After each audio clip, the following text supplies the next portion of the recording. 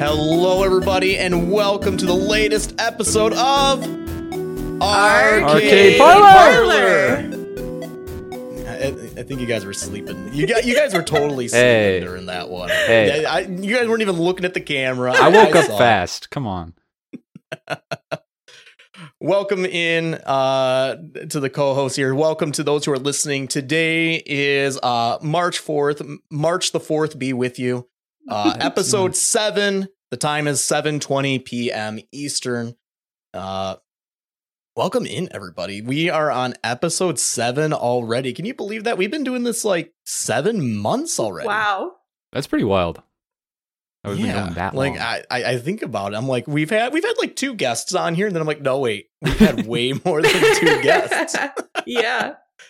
And it's crazy how fast this goes, because it was before October and everything. I think our first episode was in September, if I remember right.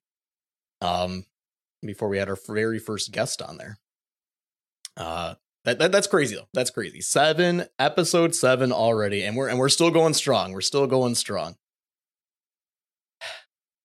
I'm Pancho Taco, also known as David.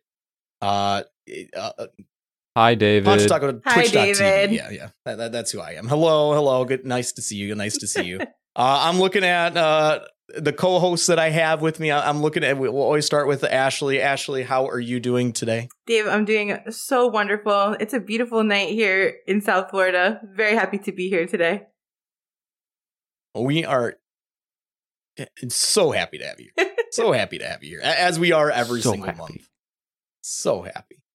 Thanks. And then I look around the room. I also have Jackson here. Jackson, Hi. how are you doing? I'm doing pretty good. Things are going well. The weather is not like Ashley. Ashley, I'm always so jealous of Florida people. You guys have the best weather. I look outside and it's just gray and snow everywhere, and I'm just sad about that. I'm done with the winter. I'm not gonna lie. Anyways, I'm fine. We had a big snowstorm last night. And like 4 inches or something like that. And the first thing this morning I had to do was I had to take my daughter out in the snow before it melted, because it went up to 45 degrees today and pretty much everything melted. Right. But first thing this morning, I had to get done, otherwise she was going to be devastated. So the first thing we did was go wake up 8 in the morning. We're out there in the snow crunching around. Aww. It was a good time. It was a good time though. Dad, I remember liking that when I was younger. Yeah, hashtag just dad thing. Yeah. Bleachy, when did you like that? Like a year ago? Okay. When I was like a younger thing, when like closer to fetus than I am now. All right. That's one way to judge a timeline. How closer to fetus or not. That's one way to judge a timeline. Wow. I don't know why this just reminded me of this, but I remember in elementary school when we would have recess, winter was great because our playground, it was near a parking lot at my school. And I'm sure a lot of people had the same experience, but they would plow the parking lot. So they have giant mounds of snow that are pushed into the field kind of. And that ended up just being a giant playground, just those giant mounds of snow that were like 20 feet high. And I think it was kind of dangerous. I'm pretty sure one time I fell over and blacked out from hitting my head or something, because I had a headache the rest of the time. I blanked out and I was on the ground. I don't know what happened. I was in first grade maybe. But I don't think it was the safest thing, but man, we had so much fun. I can't relate, but it sounds fun. Who needs safety? No, exactly. Fun always wins out. It does. I have a question for you guys. Yeah. For dinner today, I made mac and cheese. Okay. For myself and my daughter. My wife was out doing some stuff with some friends. I watched the kids. I was dadding all day long, and I made mac and cheese for dinner. I made Kraft Mac and cheese. What are you guys' opinion on Kraft Mac and cheese? Boxed, not Easy Mac, but boxed Kraft Mac and cheese. I think it really depends on the shape of the pasta. Was it regular? Was it shells? We're talking SpongeBob. Like, which one you got? It was regular. It was regular. It was just a regular box, not extra cheesy or anything. It was just Kraft mac and cheese, the classic. Now, I did add some milk to it afterwards with the powdered cheese. So it wasn't the deluxe because the deluxe has the liquid cheese. This is powdered cheese. I added some whole milk to it because that's what we have. Having little kids in the house, we have whole milk. And I also threw in a quarter tablespoon of quarter tablespoon. Yes, I don't know what I'm thinking. Quarter tablespoon of butter into it. Get those all nice and buttered up, and so it elevates it from the box to something a little bit more premium. I think. I don't know. Anyway, that's how I prepared it. What are you guys' opinion on Kraft mac and cheese? If you're gonna eat mac and cheese, you're acting like you're so elite. I think the box tells you to add milk and butter, bro. it does. It absolutely does. My professional chef's opinion says to add milk and butter. Totally elevates the taste. It's supposed to. It's how you're supposed to make it. Have you been eating Kraft mac and cheese raw your entire life? I'm glad you figured it out now. Honestly, if I'm having it by myself, I'm not putting any of that in there. I'm too lazy for that.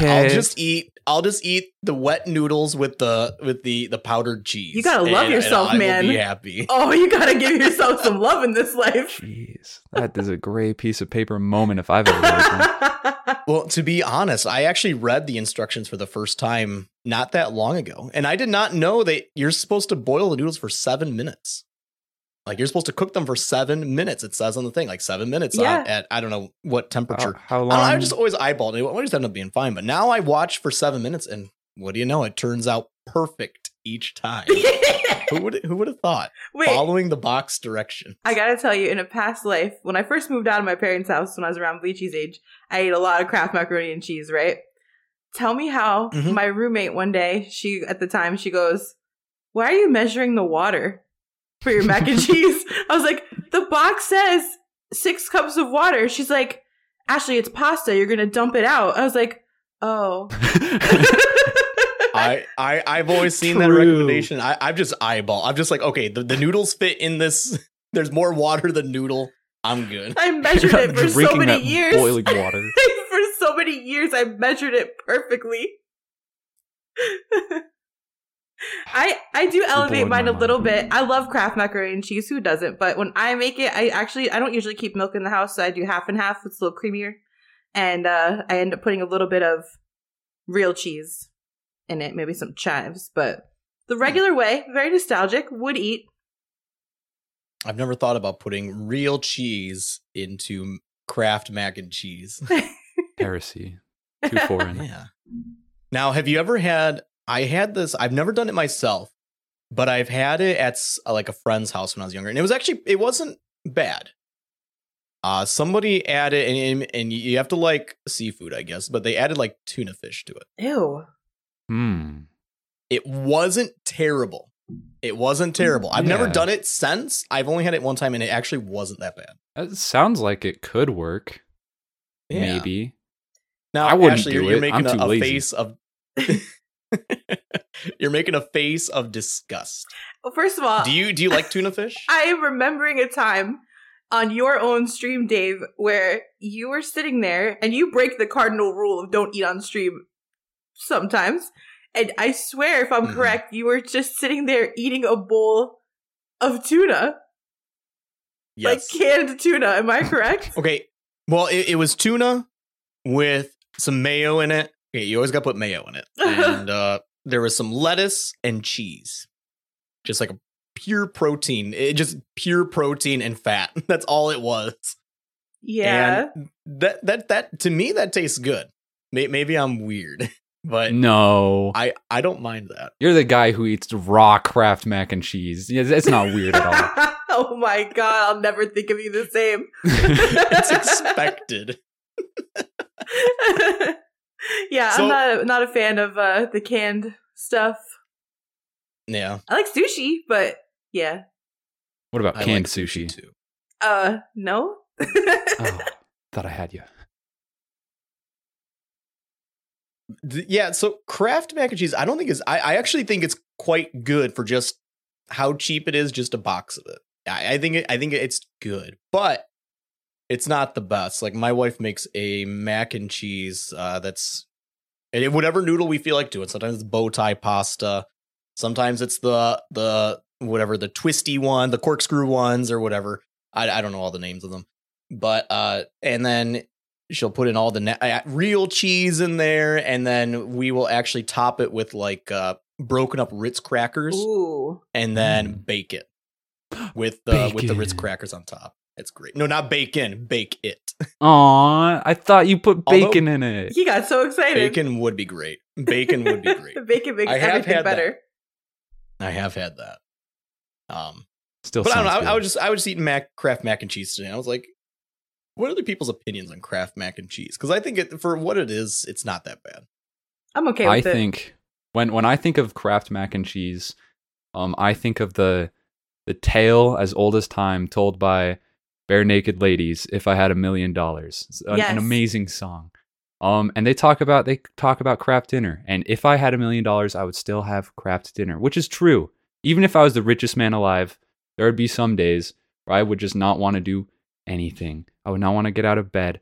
I'm rich, so I don't have to get out of bed. I could just like snap my fingers and then boom, Kraft mac and cheese in front of me 5 minutes later. And I would love it. I would enjoy it. Again, not the best thing in the world, like you said, Dave. But it sometimes it hits the spot. Knowing how lazily it's prepared is better than any kind of taste that my tongue could perceive. That's a beautiful take. That was beautifully said. Yes, beautiful. Actually, you grew up on the East Coast. Have you? So I had never heard the term Kraft dinner until I visited extended family on my wife's side out in like North Dakota. Sure. I had never heard the term Kraft dinner. Growing up in Michigan, eastern side of the state, I had never heard the term Kraft dinner. Have you heard Kraft dinner? Is this like a regional thing? I have to tell you the strangest thing. The only place I have ever heard the term Kraft dinner is in the Bare Naked Lady song, If I Had $1 Million, that Bleachy just randomly referenced. I actually love them. I saw them in concert a couple years ago, and yeah, that is the only time I've ever heard that term used. I'll admit it. That's the only time I've ever heard the term used. Is in this song. God. So. Okay. I wasn't sure if this is like it's probably regional. I imagine it's got to be regional. I assume this is like center of the U.S. Maybe even the roots even come from Canada. I don't know. I was in North Dakota, like near the border, so maybe there's something coming from up there. I don't know. There's a lot of influence from Canada up in that area, so maybe it's something like that. I just had never heard it until I went there, and then I heard Jackson say, and I'm like, is this a regional thing? I got to ask. Now we'll just ask some Canadians whenever they show up here. Yeah, I think that's what we have to do. So, elephant in the room. We don't have a guest here today. Well, that is true. Yeah, we'll get to this in a second. But today we just have Arcade Parlor here, and there's a reason for that. But I think we can get to that in a little bit. Why we have just Arcade Parlor here today. There's a very reason for that. I've been teasing, Ash, I know you've been teasing for a while, that we have 2 very big episodes coming up here. We're super excited to get both of them out there and have people hear what's going on. But before we get to all that, I have a topic that I think would be fun to discuss here today. We talk about what we play right now all the time, right? We talk about, this is what I'm doing on Twitch, this is what I'm doing on the weekend, stuff like that. I don't know if we've actually talked about our childhood games. We've said games in the past that we like. Yeah. We've talked about our gaming sins, but I don't know if we've actually like had a chance to like just talk about games from our childhood that are influential to us, that are still maybe our favorite game of all time, or it's still top 5 for us or something like that. And I thought it'd be kind of fun, maybe to kind of give our listeners a little bit more insight as to who we are, what we grew up playing, the era that maybe even the era, like our first consoles that we had, stuff like that. I think that would be a fun thing for our listeners, so they can just more insight to who we are, what our tastes are in video games, stuff like that. I think this would be a fun fun thing to talk about. Let's do it. Okay. Ashley, what is favorite game, or I don't know how we want to tackle it. If it's just our childhood games, if it's our favorite games, you just gush about a favorite game of yours. How's that? So, excuse me, when we talk about a childhood favorite game, I'm going to shock every person listening here right now. Oh, no. My childhood favorite game is Ocarina of Time. No. The Legend of Zelda. I can't believe it. I know. That's insane. I know.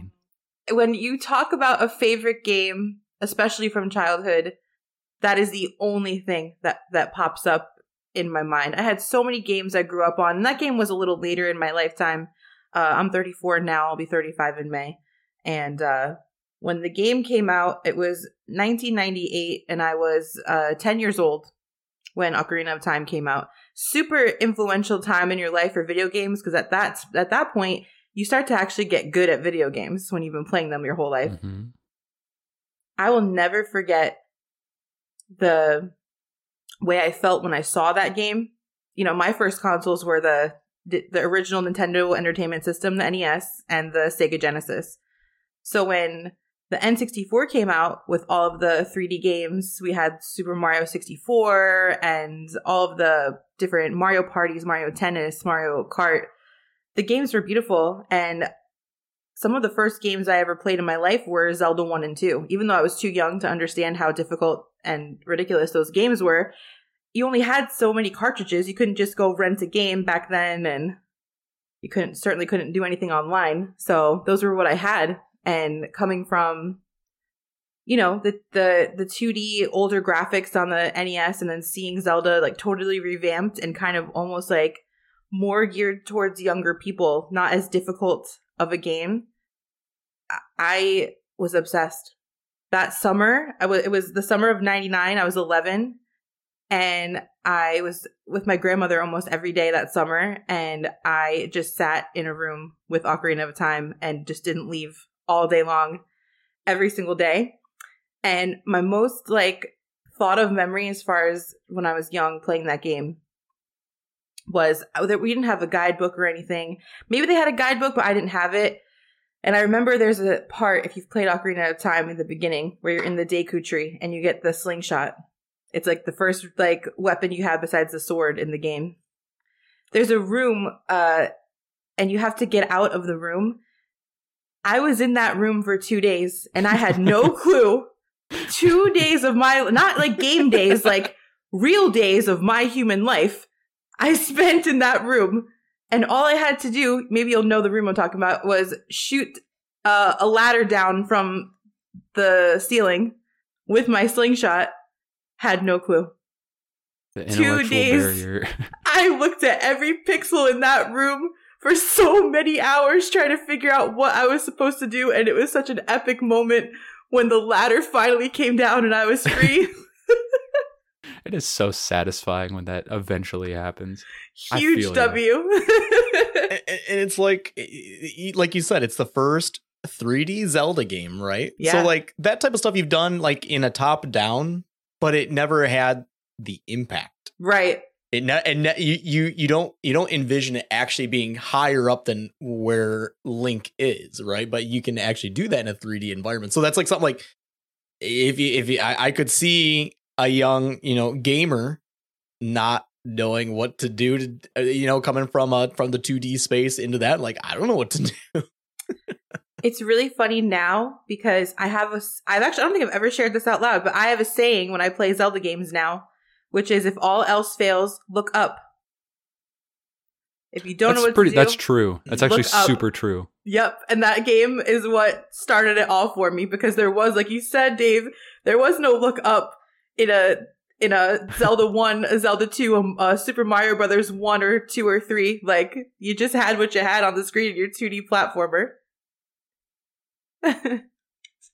Yeah, that's like it's a total game changer. And this brings me back also just like N64 in general. I mean, PlayStation 1, of course, too. Yeah. And what was the other 3D console one? There was another 3D console one, right? Xbox? Did Sega had one? Oh, the Dreamcast? Yeah, no, that was more like GameCube era. Maybe there wasn't one maybe it was just N64 or PlayStation 1. I feel like there was another one I'm missing out on. But that was the first step into 3D in general. And of course, those games don't age terribly well because of it without some HD remakes or whatever they do, or the mod scene and stuff like that. But that's awesome. That's totally awesome. I have very, very vivid memory of getting an N64 on like Christmas morning with Mario 64. Yep. I think it was packaged together, maybe. That part I can't remember, but I have a very vivid memory of opening the N64 on Christmas morning, which I think is the only console I ever did get like as a Christmas gift or something. But I remember that, and it was cool. It's a good memory. I was like at the age where I was so aware. Like when I got my NES, I can't even remember. I remember playing it at 3 years old. My Sega I got when I was 5. I remember that. That was super huge. My Sega I got with Aladdin and Lion King, which I still play today. Very and influential. Stream today. I've been playing these games for 30 years. But this N64, when I got it, I was like 9 or 10 years old, and it's a huge moment. Like, I'll never forget the Christmas that we got our N64. That's really cool. Jackson, what about you? Do you have anything that comes to mind when I say your favorite game, childhood, or just favorite game, something that you haven't talked about before? Definitely. And over the course of my childhood, when I was a wee lad, I played 2 kinds of games. Mario games, specifically on the Wii. You have to remember, I was born in the 21st century. I know that's weird, but that's my time. So Mario games on the Wii and Lego games. Lego games were huge for me as a kid. I was born right around that time when Lego games were like first getting big, and like Lego Star Wars was coming out and whatever. That was the gateway drug. That's what got me into video games overall. Was the first Lego Star Wars game. But if I had to pick one Lego game and one Mario game from my childhood that was super influential, I'm super nostalgic for, I love a ton, Mario would definitely be Super Mario Galaxy. That game, phenomenal, amazing. I know there's definitely some nostalgia that does cloud it, but I think it's like 10 out of 10, wonderful, one of the best, not only Mario games, not only 3D Mario game, but just game period. It's great. I feel like I've talked about this before, but I remember, I remember, I think I got it for my birthday. It was like my 9th birthday or something. I open it up and I get Super Mario Galaxy, and I'm like, oh, this looks pretty cool. I kind of wanted Super Mario Galaxy 2 because that game was out, and that's the one I asked for, Mom and Dad. But yeah, I guess Super Mario Galaxy is fine as well. So I put Super Mario Galaxy into the Wii, and I play it, and I'm like, oh, my parents made the right decision. This game is amazing. This is wow. The one. This is my thing. This is my pride and joy that I definitely did not create, but I am playing it's so good. There's obviously some criticism with it, with just like a bit of stale movement, maybe a little too linear, but I'm not the only one to enjoy it. I'm not the only one to love it. So that definitely sticks out as like the ultimate childhood game for me. I have one that is very, it's not the best game, but for some reason I remember playing this a ton. Definitely not my favorite game, but I do want to talk about it. It was one I did get for Christmas. It's actually a Game Boy game. I got this. One Christmas. So I guess I did get a handheld console for Christmas one year. Now that I think about it, I did get a Game Boy Pocket, and it was like the green translucent one. Wow. Super cool. Like lime green, translucent, almost glowed. It was so cool. So I got that for like a Christmas. And one of the games I got for that, and I was trying to look up the name because I couldn't remember the name, but I believe it was just called Pocket Bomberman. Yeah. Bomberman. And it had, and this, I don't know why this sticks out to me specifically. There was like an Indiana Jones like Bomberman character in it. And I'm pretty sure this is the right game, Pocket Bomberman, because I couldn't find another one. I was kind of looking here just a minute ago. And I don't know why, but this game I played so much. I don't know if I actually liked it. I just played it so much. I just have so many memories of playing this game. It was the first Game Boy game that I had, and I played it a lot. And I think this just goes back in the day when you didn't have any money. You had the games you had, the games that your parents said, I'm going to buy you this game. No reviews looked up. This is the game you're getting. And I played it like crazy. Not multiplayer, just by myself, again, going through the worlds. I don't think I ever beat it. But I just remember having a lot of nostalgia. And I think it's this one called Pocket Bomberman. Technically a Game Boy Color game. I think. I could be, and I could just have the wrong one here. Maybe someone who's listening, you can always feel free to stop in chat or something. Let me know, or send an email to us. We'll give the email at the end of the stream here, or the end of the podcast here, of what that game was, if you remember that as well. But I'm pretty sure it was this one called Pocket Bomberman. Other than that, I mean, Super Mario World, always there. Played that way more. One of my most played games, Yoshi's Island, is one of them as well. Mm-hmm. And then one that I will say that a lot of people don't like, and I think I liked it because I was a kid. I don't know if I would like it now, but at the time I thought this game was fantastic, and all I hear is people rip on it these days. But Donkey Kong 64. Oh, hot take. I hear nowadays. Now, I have not played this since I was a kid, and at the time, I thought it was awesome. Playing Donkey Kong, playing all these different apes, it was totally awesome. Now, I never went for 100%. Maybe that's why I liked it. I'm not a 100%er in any video game except for one, but we'll talk about that later. And I like DK64, just going through the worlds. And I'm not a collect. I know it's a horrible collectathon from what I understand. I'm not one to do collectathons. I never 100% games. And I enjoyed it for what it was. The multiplayer was fun. They had like a GoldenEye-esque shooting game in a Donkey Kong game for some reason. It was good. Yeah. It was just a fun game. I liked it at the time. I have never played it. I don't even know if I've actually ever seen gameplay. And I say this a lot. I never had a Super Nintendo growing up, so I never got to play in my childhood really like Mario World, except for like at a friend's or a cousin's house or something. And I never got to play Donkey Kong Country. So when Switch Online came out, it was the first thing I did offline. I played through all of Super Mario World, beat it for the first time, and played through all of Donkey Kong Country 1, beat it for the first time. But I've seen a lot of our friends, including our one of our guests, HK Play. She just did all of Donkey Kong Country 1, 2, and 3. They're so awesome. I've heard mixed reviews about 64. I'd be super interested to watch a playthrough. Maybe that will eventually come to Nintendo Switch Online. Yeah. I mean, it's a game made by Rare, but then so nobody would expect it. But they put GoldenEye on the Nintendo Switch Online. True. So maybe one day we'll see DK64. And I know a lot of people are just going to roll their eyes at that. and I want to be there for everybody's reaction of everybody hating on it. But I'd be like, I think maybe it is truly bad. I played this when I was a kid. And I thought it was cool at the time, under 10 years old or whatever. I don't know how old I was, to be honest. And I thought it was cool. And I did beat the whole thing. Just going from start to finish, whatever I collected was what I collected. And I thought it was fun. I remember playing that a lot. I wanted to also touch on really quickly Mario Galaxy, because Jackson, you were talking about it and meaning so much to you. I have never touched it, never played it, never owned it. I know. And it makes me so sad. You're missing out.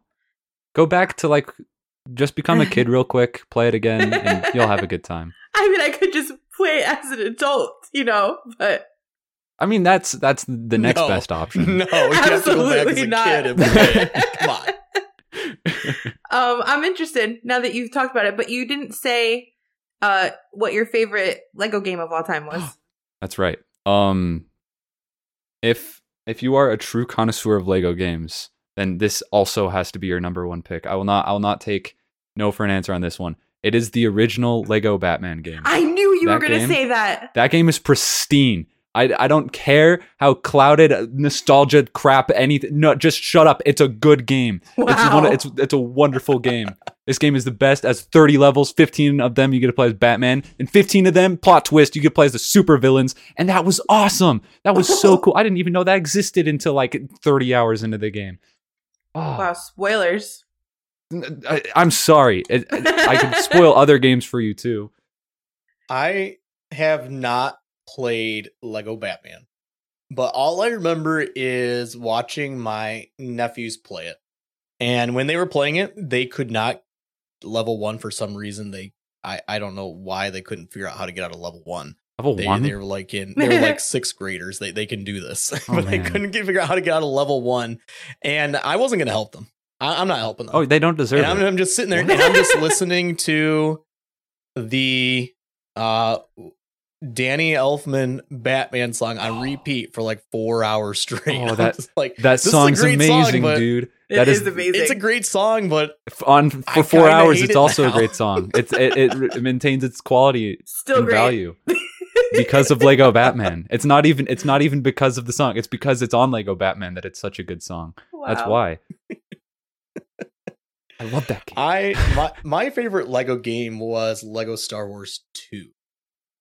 I'm not a big Star Wars person. But I remember playing the first Lego Star Wars at a kiosk in ABC Warehouse, weirdly enough. Okay.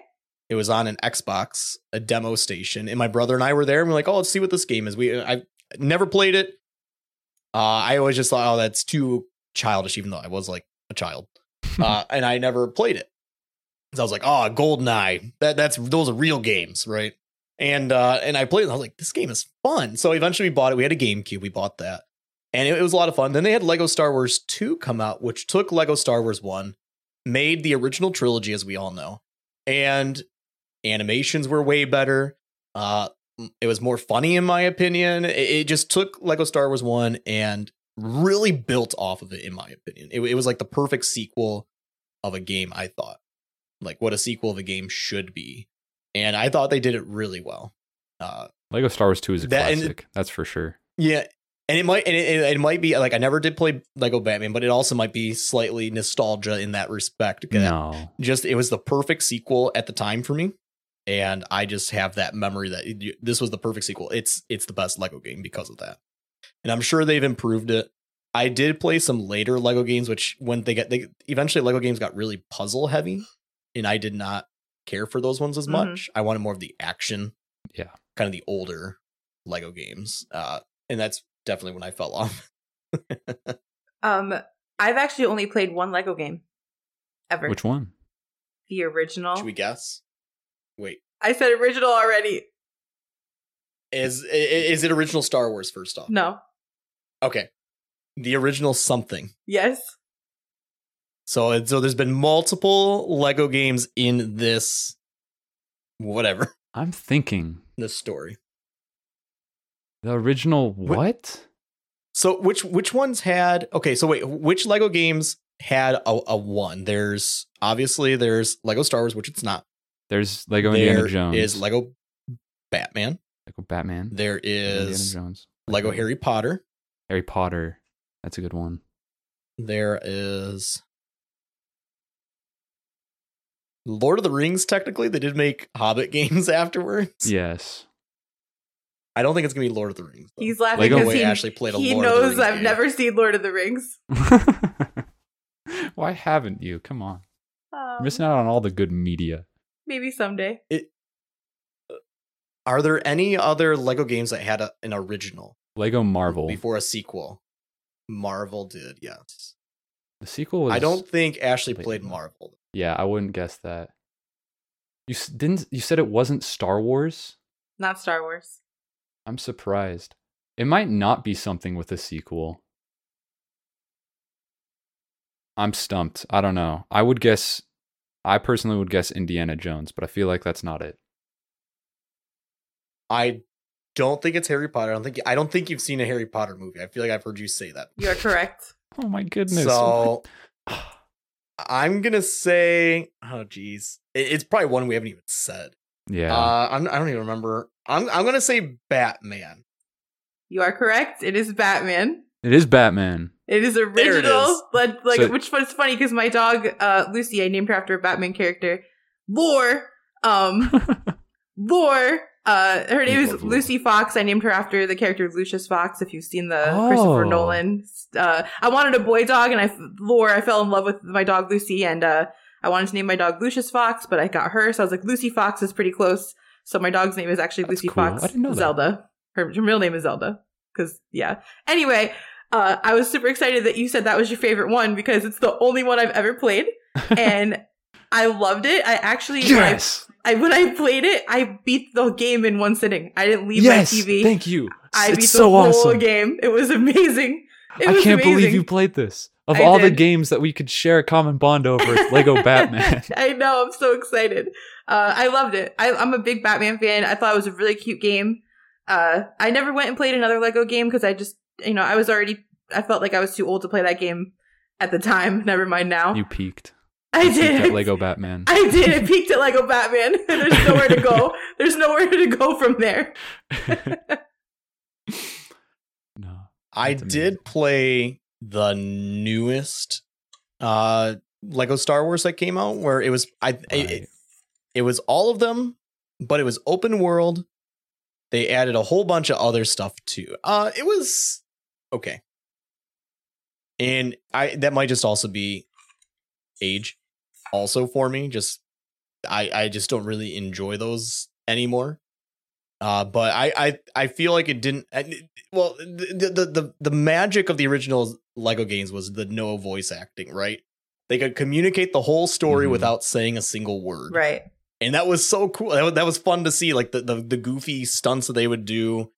With I don't know the visual gags and stuff, which you lose all that when they brought in the voice acting. Because they can't communicate, or they don't communicate in the same way. They just say the line from the movie or something like that.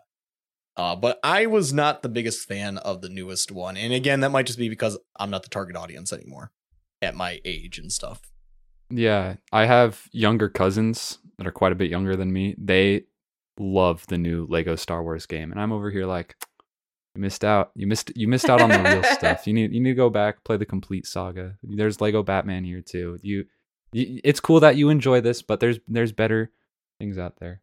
But seriously, Dave, going back to you were saying, just like the fact that there's no dialogue and just the grunts. I think to this day, I really enjoy like a good story that has minimal dialogue, like a good movie or like a television show or something Yeah. that just has minimal dialogue. And I genuinely think it's because like I grew up on these Lego games that were able to like portray these like humorous, just stupid action interactions with only grunts, and that's it. And it's so strange that it's affected me to even now more so than just continuing to like a game as amazing as Lego Batman. And I know I did look in the menus, and apparently you can unlock in the newest Lego Star Wars an option for mumble mode. Mm-hmm. But Oh. the problem with that is that, sure, they're going to mumble like the originals, but you still lose the visual gags, right? It's not like they remade all the cutscenes to have these goofy gags that would be like, I don't remember. I just remember like in the original one, there's a really funny way that Darth Vader said, "I'm your father." And I think he had to do something with like he like pulled up a family portrait or something like that. It was really goofy. But in if you played the new one with mumble mode, he just mumbles something while doing whatever the original animation of the game was, which Right. you kind of lose like literally everything with that. No point playing the game. So Before we leave the topic of Lego Star Wars games, I just wanted to say, Dave, your wife, a dear friend of mine, I never hear her talk about playing video games, but when the most recent Lego Star Wars game came out, I absolutely loved when she would give updates because she was playing it. those are the only games she will. Oh, okay. Outside of the newest Animal Crossing, Mm-hmm. that is the only. Those are the only games that she will play, and her favorite is actually Jurassic World. Oh. She really likes the Jurassic World one. She likes the balance of I don't remember the balance of like she liked the puzzles in that one the most. I I didn't even played know that that one with my existed. friend a while back. That was Wow. that is a pretty fun one. I respect it. Yeah, that is her favorite one. Which I'm surprised her favorite one isn't Lord of the Rings, to be honest. But Yeah. I don't know. Maybe that wasn't a good game. I don't know. I never did play that one. Lego Lord of the Rings is the second best one, by the way. Just putting it out there. Okay, so it's a good one. It's a good one. It's a good one. I know we had it. I think on Xbox 360. I never did play it though. She played it. Well, before and Not also me. before I wanted to just mention, I like that Jackson said his favorite Mario game from childhood. My favorite Mario games from childhood would be 1 and 2. I'm sorry, 1 and 3. Original Super Mario. It's the first game I ever have a memory of playing, and Mario 3 is the first game I ever beat in my life. First game I ever completed, and it's huge nostalgia memories for me. I think Mario 3 is my favorite Mario of all time. Dave, what was like, if you think of your childhood, would you say SMW was like your core Mario game of childhood? It's either that or Yoshi's Island, to be honest. I Yeah. really had a fondness for Yoshi's Island as a kid, but both of them were played maybe equally. I know Yoshi's Island is Super Mario World 2. Yeah. If people didn't know, I feel like a lot of people don't actually know that. When I talk about it, people don't know it's technically the sequel to Super Mario World. Mm-hmm. But I have a lot of fondness for that game, and that's also like the only game I've 100%ed in my life, which I just did like a week ago. Yeah. During my 12-hour stream, I had two. So I've been playing this on and off for probably the past, I don't know, maybe four or 5 months, something like that, maybe even 6 months. And it would take breaks and come back to it because it's kind of an annoying game to 100%. There's definitely some jank to it. And I finally did 100% it during I did a 12-hour stream just last week, and I finally 100%ed Yoshi's Island. I think that's the only game I've ever 100%ed in my life. Wow. I'm pretty sure it is. Yeah. I'm definitely just get through the story. I had enough. I'm good. I don't need to go back for collectibles or anything. If I love a game, I want so much more of it, and I am a huge 100%er, I would say. I think back when I was a kid, I liked just getting as much as I possibly could out of a game because going back to what you guys said, like you kind of just had whatever your parents gave you and you had to work with it, you know, and you had to make the most out of it. So like I just feel so spoiled now that I'm an adult and I can go and buy whatever video games I want and I don't have to spend 100 hours on one video game that I think is okay. Yeah. But no, it really made me like get the most out of video games back then. I feel like I've definitely changed my video game consumption habits now that I have a larger arsenal, a larger library. Yeah. I know and this is going back to Mario. Well, actually, before we get to that, Jackson, what was your first Mario game then? I know you said you got Mario Galaxy. Was that your very first Mario game to play? No, it was. Oh, let me think. It might be Mario 64. I think that was my first one. Wow. Okay. I think I didn't own it until later in my life, but I think that's the first one. It was at my grandparents' house. That was like always the first thing I would do whenever we stepped foot inside of grandma's house. I would just run down to the basement and be like, "Where's Mario 64? I want to play Mario 64." And then I think I beat the game just at my grandparents' house over a very extended period of time. If it's not 64, then it would be New Super Mario Bros. Wii. That's what. Did you ever do any BLJs on the stairs after I didn't know a session of Mario 64? That would have been so cool to flex as a kid. Like, hey, look what I can do. I can do this IRL. For those who are listening who don't follow anything Mario speedrun, a BLJ is a backwards long jump, which helps you get up stairs that are inaccessible very quickly early on into the game. Yeah. You build up a lot of speed and can just break the game basically and shoot up stairs. Speedrun strats. Yep. One of the most famous ones. One thing I remember because you're younger than us, Jackson, is that your preference for side-scrolling Mario is New Soup, right? New Super Mario Brothers, because that's what you played, right? And that's your preference for side-scroller Mario, right? As far as the movement goes, yeah, it is. Strangely enough, for me, that see, I don't like New Super Mario at all. I don't like the color palette. It's very dull. So in my opinion, I think it's very dull.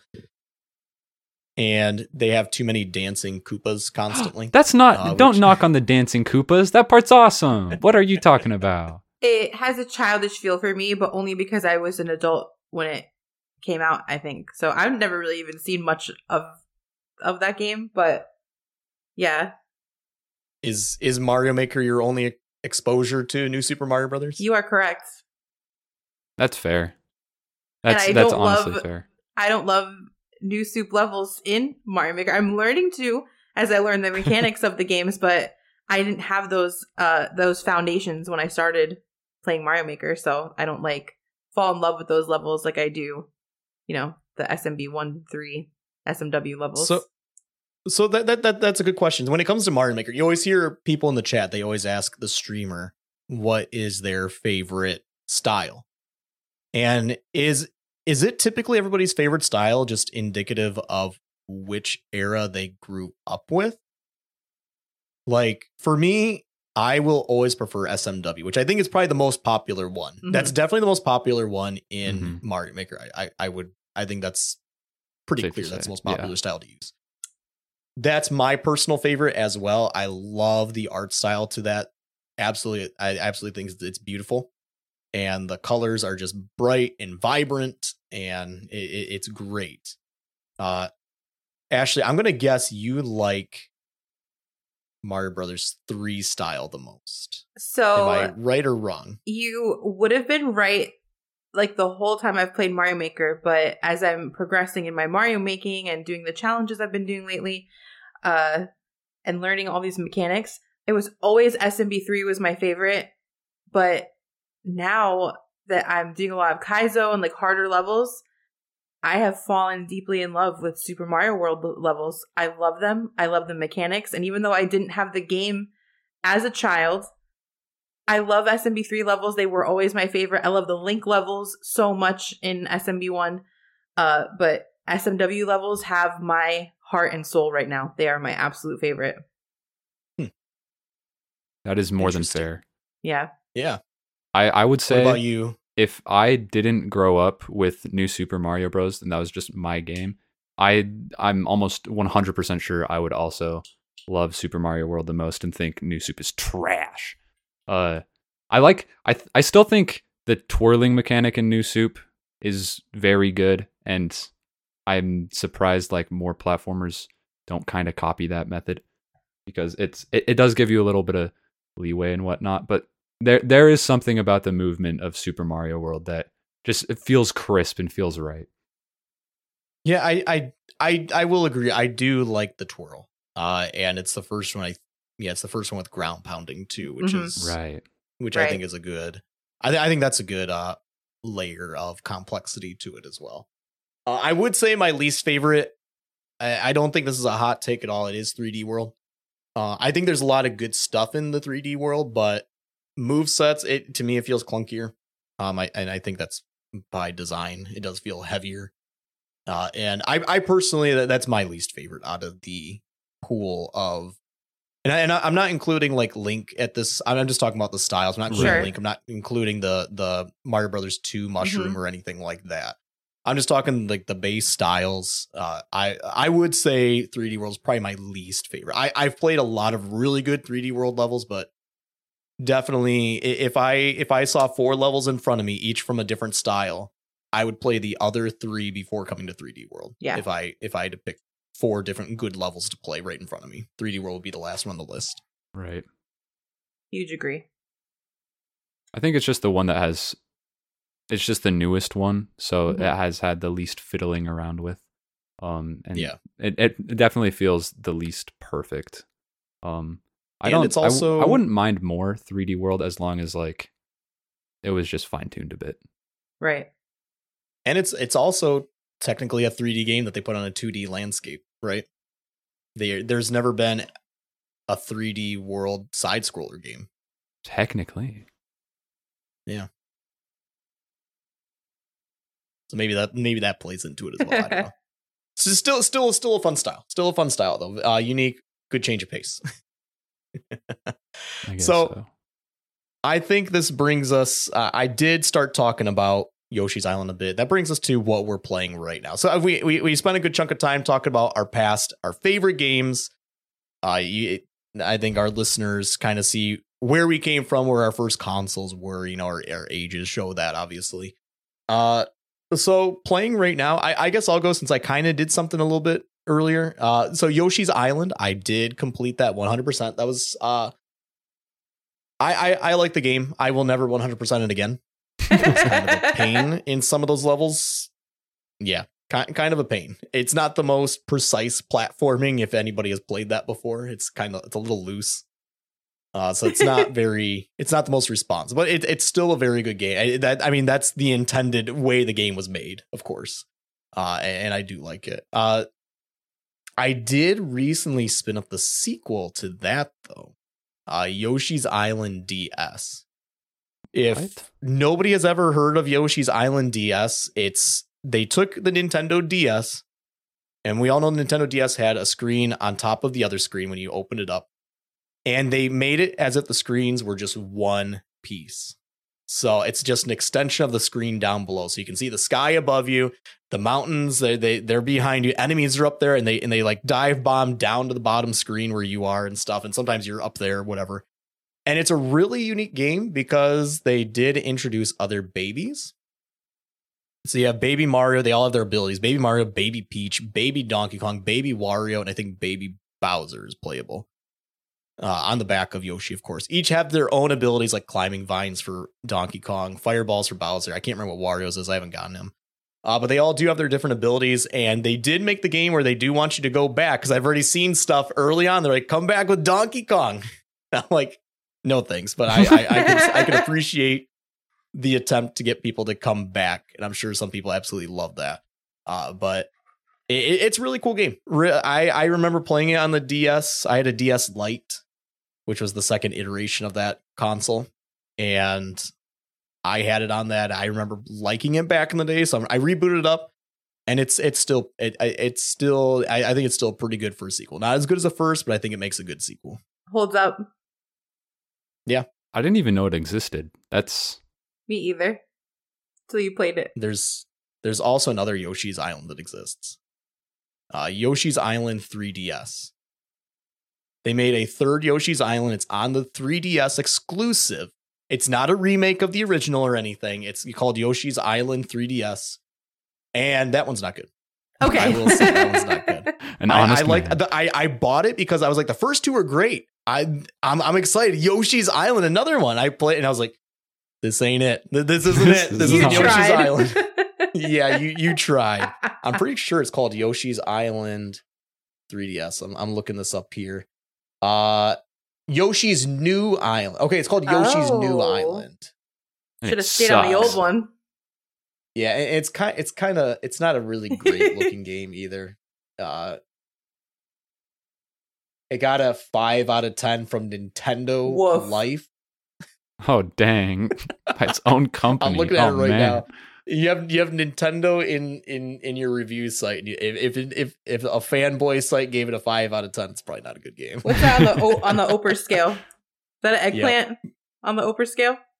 On the Oper scale? Yeah. What is? I think that is an eggplant. 5 out of 10. Big ol' eggplant. That's all it is. Yeah, an eggplant. It's just there. It's an eggplant of a game. It just exists. It's just there.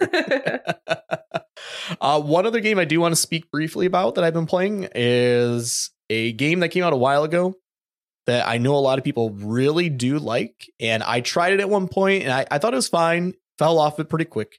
And then I repicked it up just like a week ago because of some DLC announced for it. Dead Cells. Yes.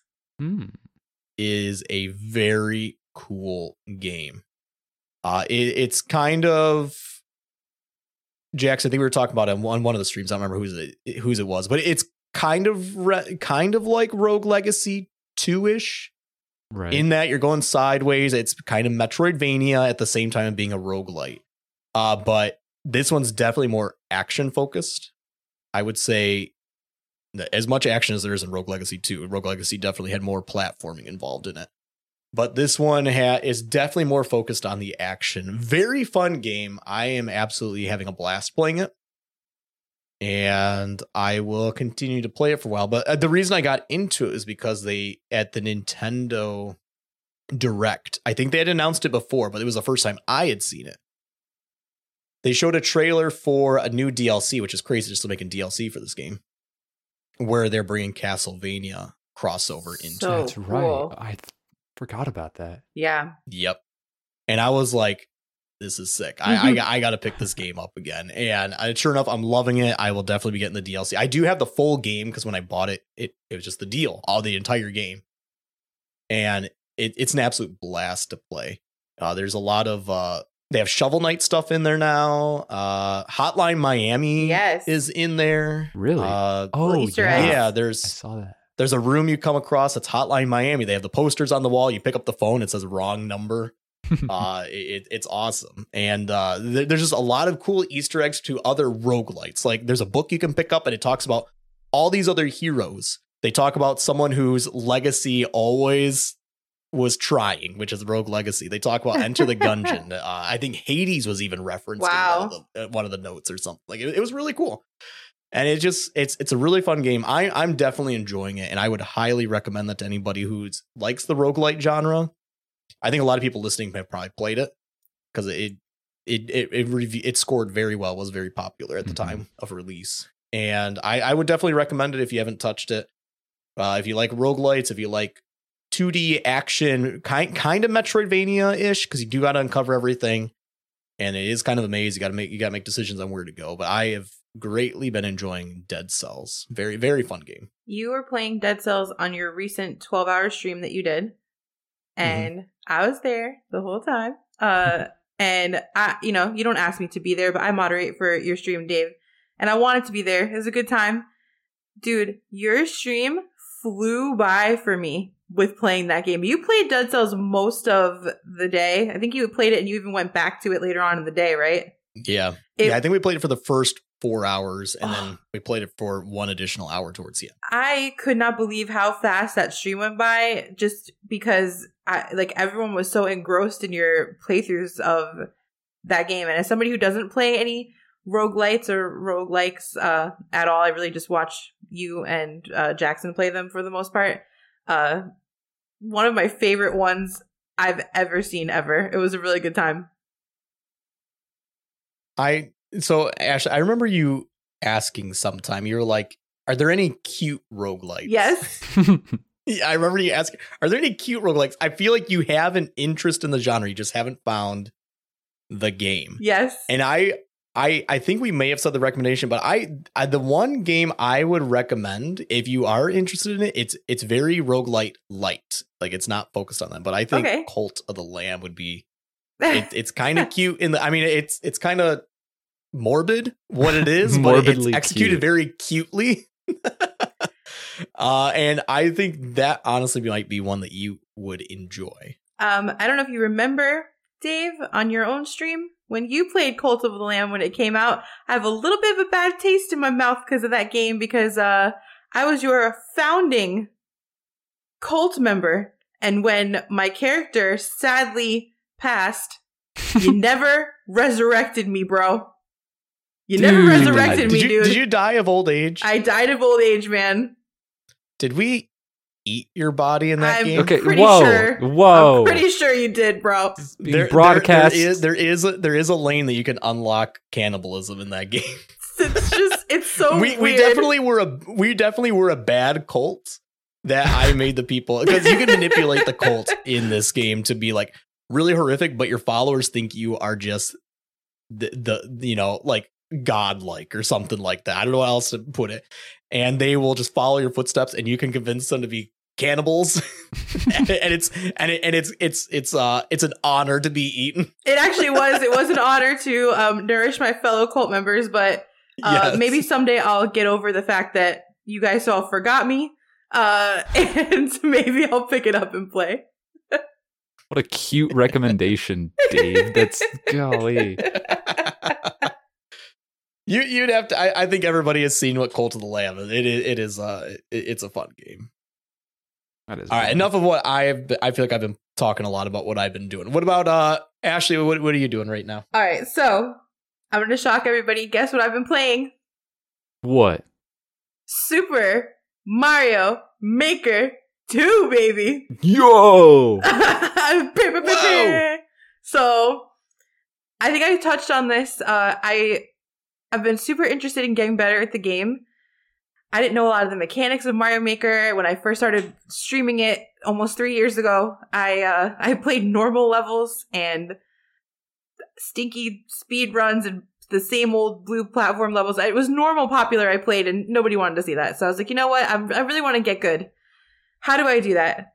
I was like, I'm going to play the top 100 most popular all-time expert and then super expert levels in an effort to get better at the game. And it started to catch on, and I saw half a dozen streamers doing it too, and they were interested, and they were like, Ashley, like, I don't want to copy you. I was like, well, you're not copying me. Anyone can play these levels. So after like multiple people had come to me saying, hey, I want to do this too, but I feel weird. I was like, let me make it a challenge. Let me make it something that anybody could do. So I decided to call it the Get Good Challenge. I've seen over a dozen streamers play it so far.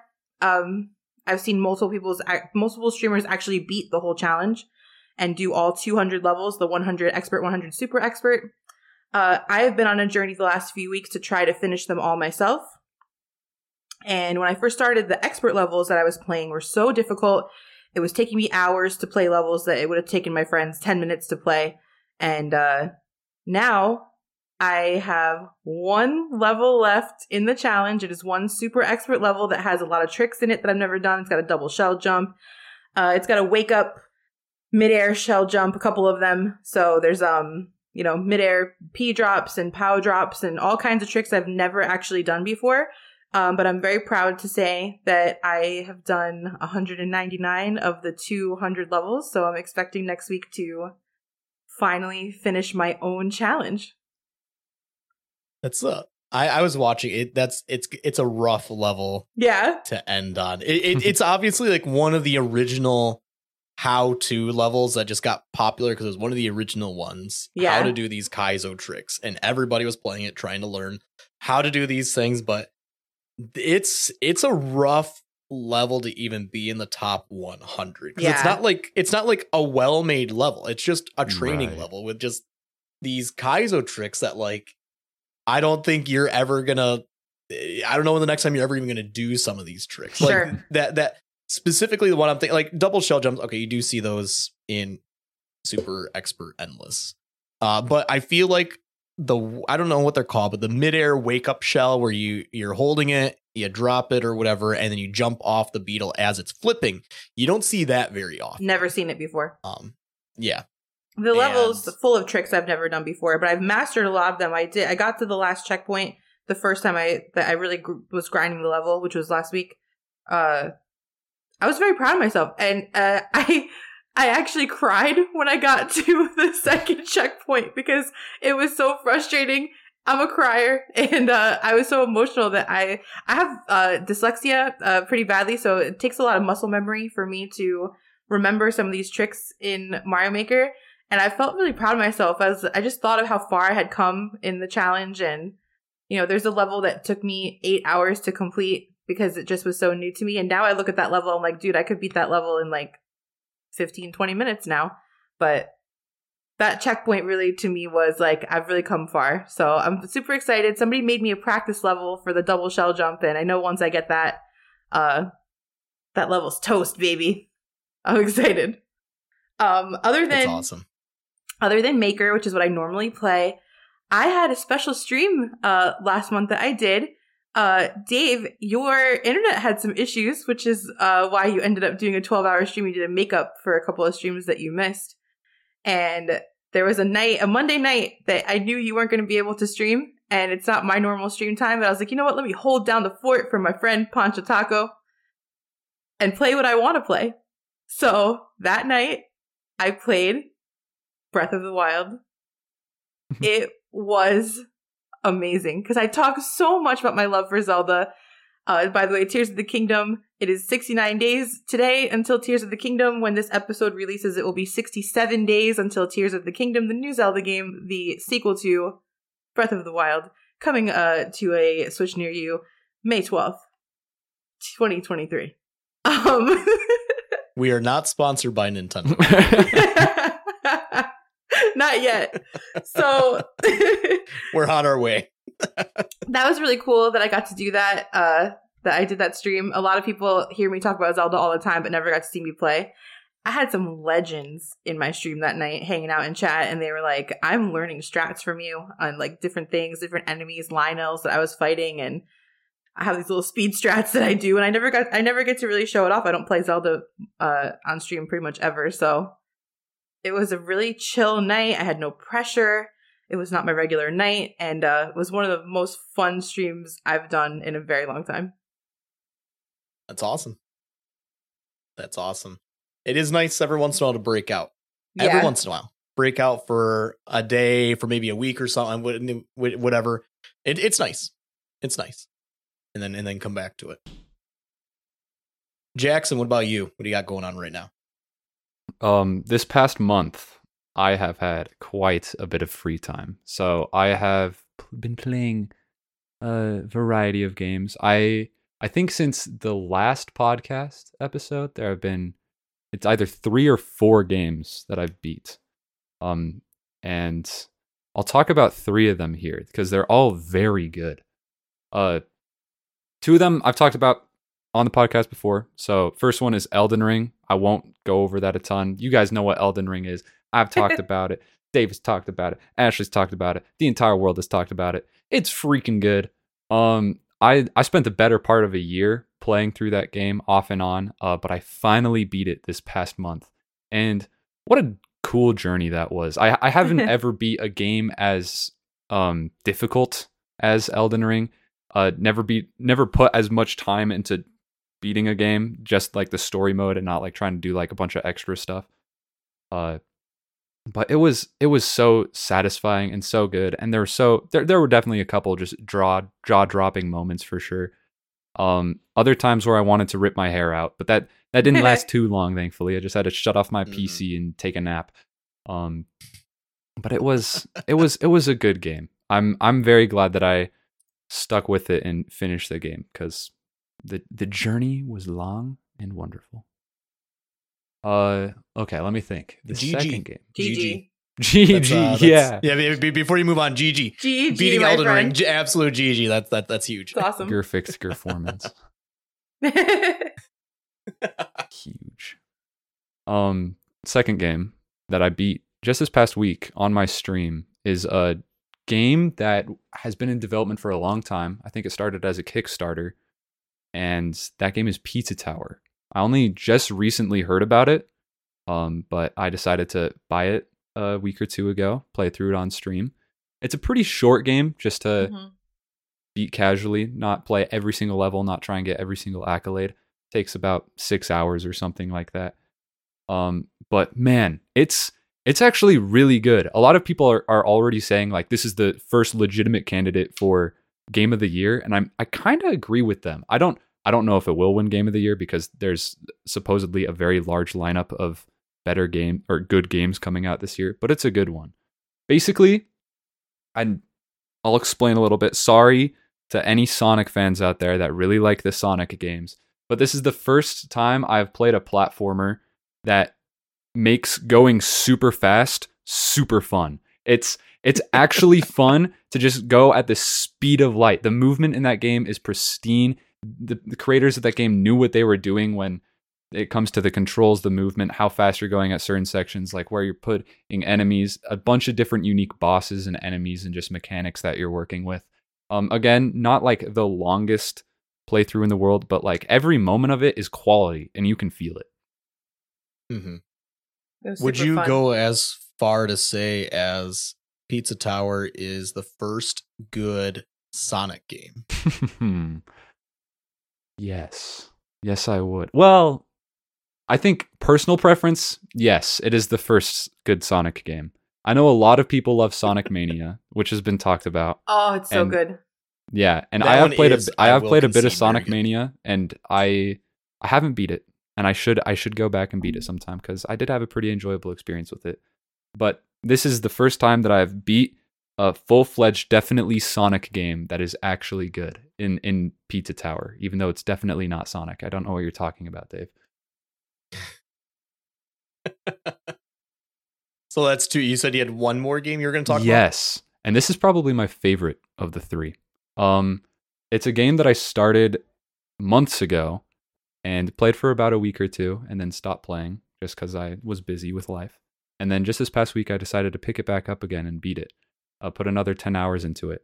And it was a wonderful experience. This game is The Outer Wilds. Oh, yeah. I've talked about it. I've talked about it on Ah, a previous episode. Interesting. And just how much I was enjoying it back then, just like a few months ago. And my goodness, the final moments, the conclusion of this game is out of this world amazing. Like legitimately, literally out of this world amazing. It's so good. I'm not joking around when I say this. This is probably the closest I've ever felt like a game has come to like a perfect 10 out of 10 for me, other than Lego Batman. But there's so many things it does well that's just super ambitious and super unique, and they just nail it. And then there's so many things that there's so little problems. There's so few flaws. It's just a game about exploration, observation, and interaction. Those are kind of the three words I like to use. I came up with three like multiple syllable words for this. That's how passionate I am about this game. Is this the one? Remind me. Is this the one that's you have a 20-minute timer? You have a 22. Yes, I guess minor spoiler, but not really, because you figure this out in like the first 10 minutes of the game. You're you're always working on a 22-minute timer. 22 minutes. And if you go past 22 minutes, then the loop resets, and you just have to start over with another loop.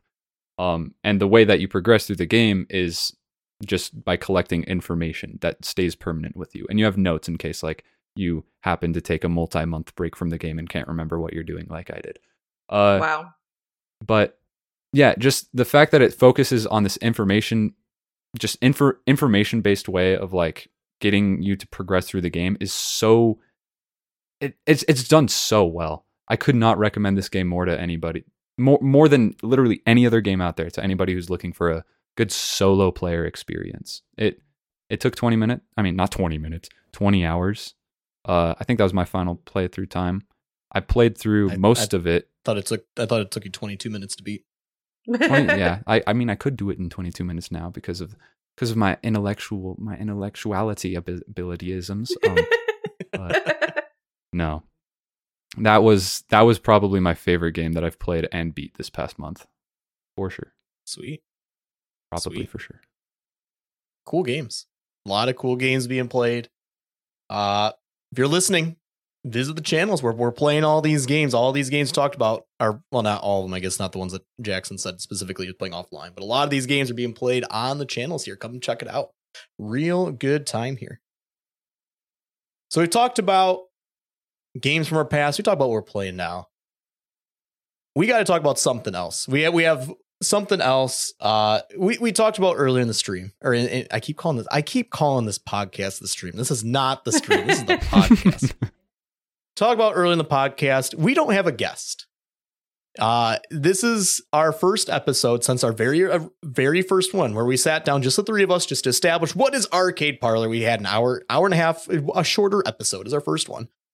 And then from then on, we've had 5 awesome guests, all episodes equally enjoyable. Fantastic people on here. But this one, we made a decision not to have a guest. And there's a very specific reason for that. We kind of teased it a little bit to kind of stay tuned a bit. But I think we can go ahead and address what's going on here. I did talk about earlier, too, that this episode's big and the very next episode is big as well. But we need to talk about this episode right now. Next episode we will talk about at a later day. But there is some news in Arcade Parlor going on, and it relates directly to Jackson. Jackson, do you want to pick it up, take it away, tell everyone what's going on here? I'm pregnant. No, I'm not. Whoa! I'm not pregnant. That was a lie. That's not the big thing that's going on. That's not what you told me. No. So basically, let me try and get through this as formally as I possibly can. I'm stepping away from Arcade Parlor. This is going to be my last episode on this podcast. It's truly been a pleasure. It's been amazing. I've loved working with you two, Dave and Ashley. It's been great. Every single guest that we've had is super cool. I haven't mentioned this as much as I should have on this podcast, but every single guest, it's just been so nice to hear their stories, hear little bits of their lives, their careers, their hobbies and whatnot. They're at my own fault as a co-host for the podcast. There's just been too many times where I just get entranced in what these guests have had to say. So it's and I just end up listening instead of talking as much as I should. But it's truly been almost a blessing to be here. The reasoning for why I'm stepping away is I'm going to be serving as a missionary for the Church of Jesus Christ of Latter-day Saints, starting in April, and I'll be gone for 2 years.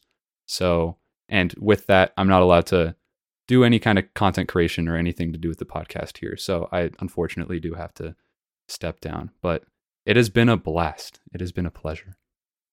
We have, I've said it before. I think when you told me. So for our listeners here, we kind of knew that there was a chance that Jackson would only be here for, and a lot, not just a handful, but this is a decent amount of episodes at this point.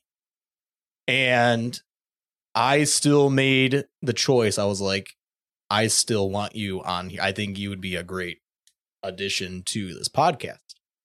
Even if it's only going to be a few episodes, and even right now, 7 episodes in, I wouldn't have done it any other way. I'm super happy the three of us have been through this. It's been a lot of fun getting to know each other more offline in our host chats or whatever that we have and stuff like that. Has been really fun. And Jackson, it's really awesome to hear that you're doing something that you're passionate about. Mm-hmm. And although it will take you away from the pocket, it will take you away, correct me if I'm wrong, from an online presence in general. Is that correct? Yeah, for the most part. Okay. And it's really, like I said, it's really cool to do something you're passionate about. To take an opportunity like this that, a lot of people don't follow passions in any form, especially when it's leaving home, going to some place completely foreign. And that's really cool. And we obviously, I'm sure Ashley will have something to say, but we obviously do wish you the best. And it's been awesome. It's been absolutely awesome. Will you have any video gaming at all, or are you leaving everything behind? No video games. There's okay. a lot of strict rules that I got to follow, and one of them is no video games, unfortunately. There's I think as far as like media goes and whatever, there will be like some books like that I have to use my own discretion, but I can read some stuff. And there's like quite a bit of board games, tabletop games and whatnot, but no video games, no listening to podcasts, no doing streams. But I'm ready for it. I'm willing to give it up at least for a couple years. And you'll be, and I know 2 years is far from now. Oh yeah. Anything could happen. And you might not even have an answer to this or anything, but are you thinking about coming and doing anything online again, or is it? You think that this might be the end? Yeah, it might be the end. It might be the end. I've thought about this a lot, and basically I've come to the conclusion of making 0 commitments. I mean, not only is 2 years like a long time for just like myself individually and just like changing as a person and whatnot and just interests and whatever, but it's just a lot of things can happen like online. Like I do a lot of Twitch streaming right now. I do a lot of live streaming on twitch.tv. Who knows if twitch.tv is even going to be relevant 2 years from now? Who knows if YouTube is going to be the same way? Who knows anything at this point? So it's hard for me to really commit to anything at the given moment. The only thing I can commit to is there's been a lot of great people that I've met online and formed relationships with, including you two here, over the past year or two. And I definitely want to reconnect with everyone I can by the time I'm back, whether it's just through some silly chat messages or whatnot. I see Ashley's already removed her glasses. For those who aren't watching, she's removed her glasses. Ashley, I know I've talked quite a bit, and Jackson's obviously spilled the beans. What's going on? Sorry. It's you. No, take your time. I'm wiping tears from my eyes. I'm sure it's a big shock to everybody.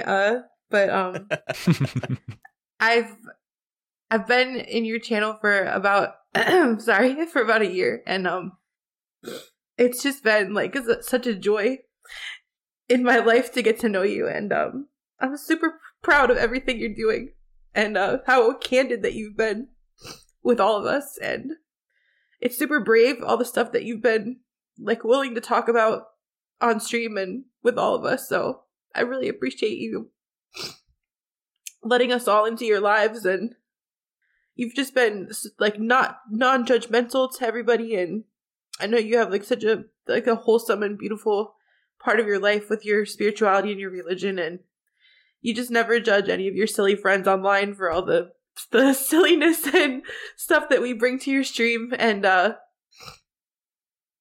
really gonna miss you a lot, but I wouldn't have changed anything that you've been part of this podcast for the last 7 months. And I've told you many times offline, it's been an honor in my life that I got to create content with you on and off Twitch, and I'm super thankful. I better be one of those people that you reconnect with when oh, of course. You come back. I feel like a big sister to you. Like I feel like you're like family to me, and I'm just so thankful for everything that you've brought to our listeners and to myself and Dave's lives. Just think, without twitch.tv/bleachy be in existence, you never would have eaten a stick of butter. Actually. I knew you were going to say never would that. have. Yeah, that's what she's gonna. That's why she's so glad we have this relationship. Is for the butter consumption. I understand. because of Jackson, I will never buy salted butter ever again. Dave, I'm sorry. You know I ruined your life like this. It's okay. Thank God the listeners told me to buy unsalted as well, because I would have had a real bad time if I had to eat a whole stick of salt. You would think salted would be better. You'd think, oh, it's got a little seasoning on there. Too concentrated. Oh my God. It was like eating like solid ocean water. It was so awful. By the way, for those who don't know what we're talking about, back in October or maybe September of last year, it was for September, Bleachy and I did a co-sub goal. It was so cool. If we both met the sub goal, which we did, we would do a Mario Maker race, 100 easy endless levels, and whoever beat them first was the winner, and the loser had to immediately stop what they were doing and eat a stick of butter. And I was the unfortunate loser that day. But boy, did I take it in stride. It was a beautiful moment. You ate a stick of butter with class. Thank you for that. If you can bring class to eating a stick of butter, it was what happened in that stream. Oh man, it was good. But again, Jack, I don't know if you have anything else that you were wanting to say in any of this, Jackson. But again, both of us are very, very excited to see you pursuing a passion in your life and actually being able to do it. Even though it is going to take you obviously away from the project here of the podcast, seeing somebody go and do something like this is way cooler than them sticking around doing a podcast. I'll say that. Yeah, it's been something that I've really been working towards for a long time, a lot longer than I thought it would take. I genuinely thought that I'd be starting as a missionary, starting my missionary training way back in May of last year. So it's been a bit of a process, but I'm so glad that I've been able to do some cool stuff like this podcast and be able to make the most of my time just kind of waiting. And I'm so glad that I do get to start my mission now and I have that opportunity, and I have put the difficulties that were stopping me from allowing to serve a mission aside and get out there. Oh, for anybody who's wondering, I'm going to be serving a mission in Denmark and I have to speak Danish. So if any of you guys listening happen to know Danish, please teach me. I don't know what I'm doing. Help me out. You have like a couple weeks or something, and I won't pay you money. You have to do it out of the goodness of your heart. But I know you will. I know you will, random listener. So you have about a month left before you go, right? Yeah, about a month. I have to say... And, go ahead. Thank you. I have to say, I think back to when I was 20 years old. It's such a selfless thing that you're doing to dedicate 2 years of your life to other people and your religion. And it's like such a beautiful thing that you're doing. I couldn't commit to coffee on a Saturday with my best friend when I was 20 years old. Never mind learning a language, moving to another country, giving up my friends and my family and online and everything that I was passionate about, like, to fulfill a mission outside of myself and for the greater good. And my admiration for you knows no bounds, my friend. Ashley, you're the best. Have I told you that before? Hi, Ashley. Hello. You're awesome. No, I'm excited. I am a very non-committal person, so the fact that I've been able to do this, I hope shows how passionate I am about it. Because, like you, I can hardly get out of bed most mornings just due to sheer laziness. But I'm glad to be taking this next step. I know it doesn't have to do with video games at all. So 1 month. Do you have a final stream scheduled or anything, or are you just kind of playing it by ear? What are your plans here? Playing it by ear. Basically, I just want to stream and just make content for as long as I feel like is right, you know? So there might just come a day where I'm like, yeah, this is my last stream, but or just my last video or something like that. But until then, I'm still chugging along. I'll hopefully be around until the next podcast episode, which I will not be a part of. Cool. Ashley, do you want to tell Jackson about something? Yeah. That's been kind of going on in the background that he doesn't know about. So, there's a bunch of us that you know that love you, and it's hard to show like appreciation to somebody that you love, you know, but the game that brought us all together is Super Mario Maker 2. And it's how I met all of you, and it's what got me into streaming for sure. So it's kind of the community that we all sit in. And there's a bunch of friends of yours and moderators of yours that are committing to making levels for you for when you leave. And we would love it if you could maybe find a day, maybe later in the month, to do a stream where we can all share levels that we're making or working on for you. The final viewer level stream. Oh, yep. Man. But it's bleachy levels. It is bleach. It'll be better. It'll be better than normal. This might just be you're just gonna hate it so much. Like, this is I'm not coming back. This is the last one. No, I won't hate it. That sounds awesome. I can't believe you guys have been doing this. I'm taking it back. You guys are the best. I won't reveal obviously names or anything since it's for privacy's sake, but there's a lot of people who love you and would like to commit to making levels. So maybe we could figure out a day that you could do that, so we could share with everybody and give everyone a deadline for sure when to make the levels. And if you're listening and you love Jackson, aka Bleachy B, and you want to make him a level, definitely feel free to get in contact with me either in my stream or via Twitch in some way, and we'll make sure you get in there.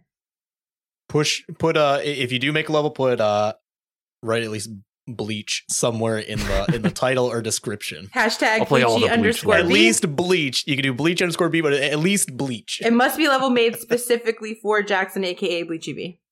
Yes. I'm excited. That sounds like so much fun. Yeah. This is gonna be great.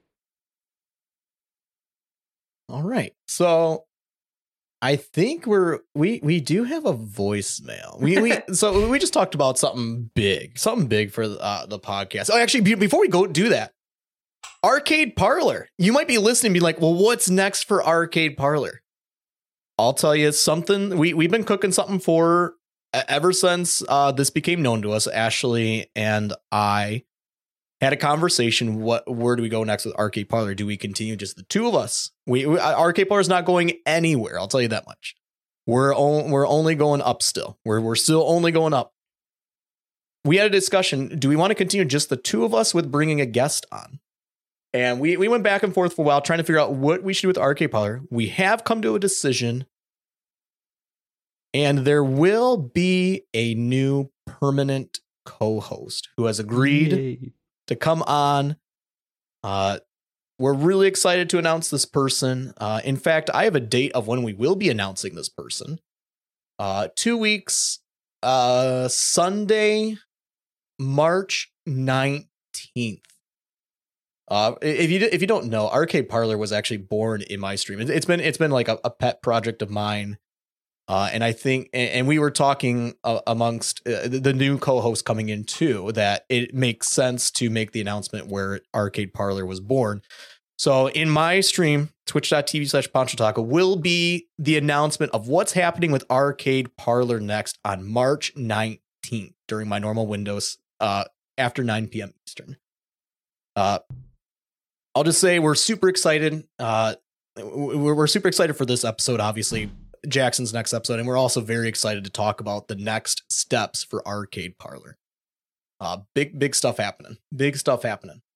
Yay. This next guest is not guest. The new co-host is awesome, by the way. They're crazy cool. I love this very person. Excited. Aw. Yep.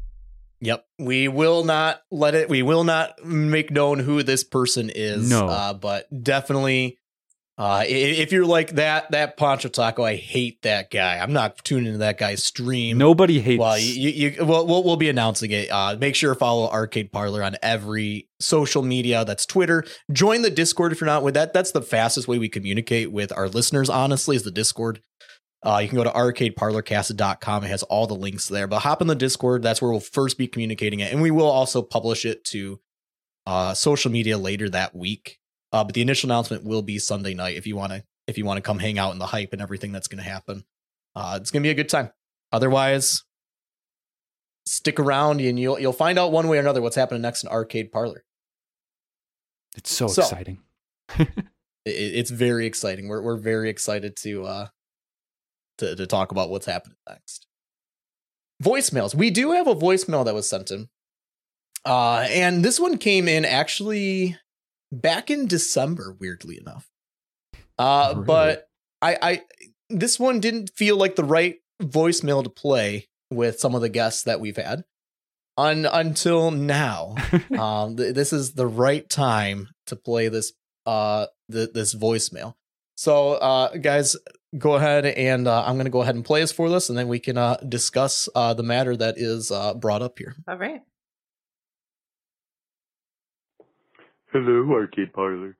First time caller, long time listener. I have a question. Yes. What is the most satisfying part about playing a game using your feet? Oh, yes. I love the sound of tootsies pressing buttons on a controller. Discuss. So I know what the most satisfying part is for them, whoever brought this up. Oh my god. Yeah, that's... I think this question, this voicemail might be directed at you, Jackson. Yeah, I know it's directed at me. I played video games with my feet. I think you're the only person in the group here who has on stream played through like an entire video game using their feet. You know what? You guys are missing out. That's all I have to say. It's an amazing experience. It's rewarding. Learning to like become ambidextrous with like the wrong things is it's so nice. Now I can play video games with my feet. For those of you who don't know, I spent roughly, I think it was like 20 hours or something, playing all of Super Mario Odyssey with my feet. And it was a great experience. It was character building, also toe strengthening, and the most satisfying part in answer to this question, let me think about this. The most satisfying part, I think it's the airflow. It's you don't got socks on, you don't got shoes on, and you get a nice little breeze down there. It's feels fine. It feels fine for sure. You know, it is legal to not have to wear shoes and socks, even if you're not playing with your feet, right? Well, like the movement though, like actually like fiddling around with your toes or pressing the buttons and moving the joystick, and there's something refreshing about that. You wouldn't understand. I would not. As I mod for the Bleachy Bee stream, and I was there for your whole footsie playthrough, and I think the number one thing that I saw was new chatters coming into your stream thinking it was clickbait and absolutely not believing that you were really playing the game with your feet, and then being astounded that you were playing the game with your feet, and then staying to watch the spectacle.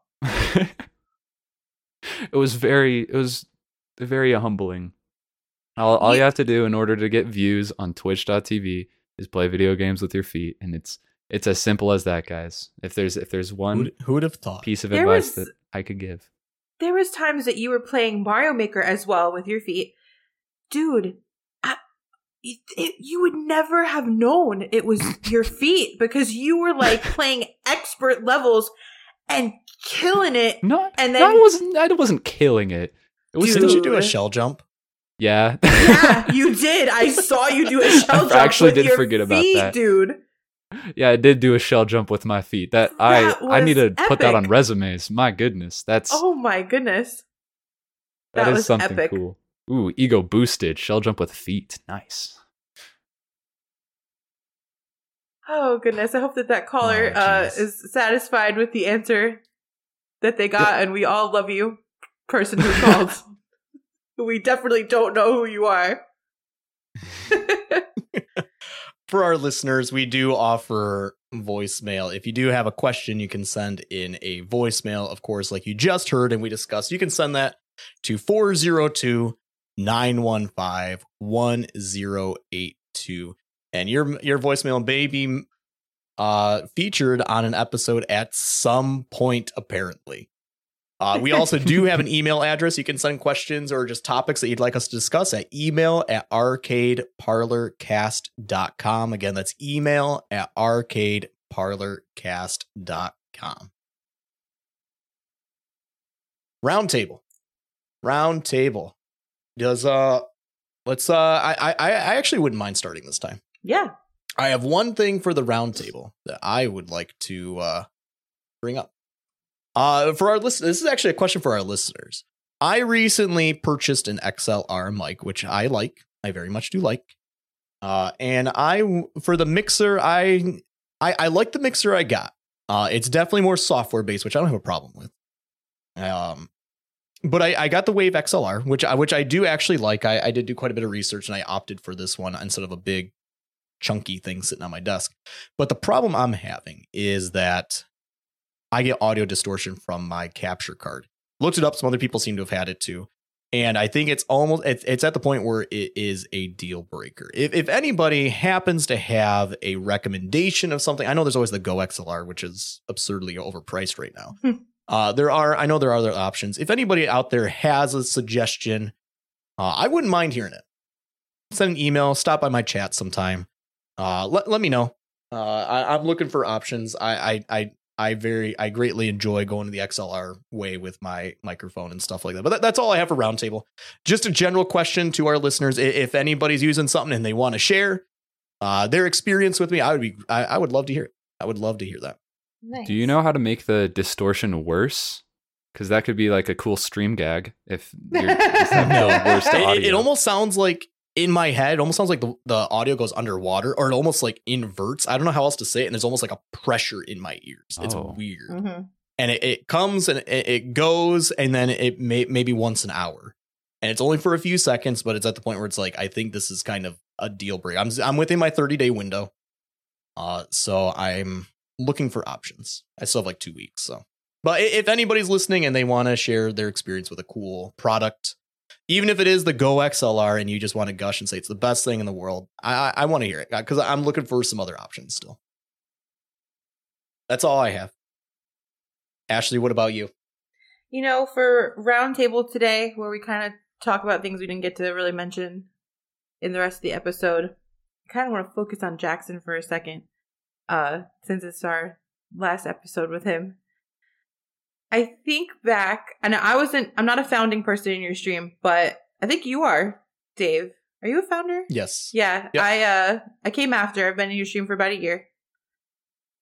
There have been some really epic moments in your stream. You're actually the only person of the three of us who has moments in their stream, by the way. I still don't have moments. That's right. Oh, they forgot me and Dave when they made Twitch moments. So cringe, man.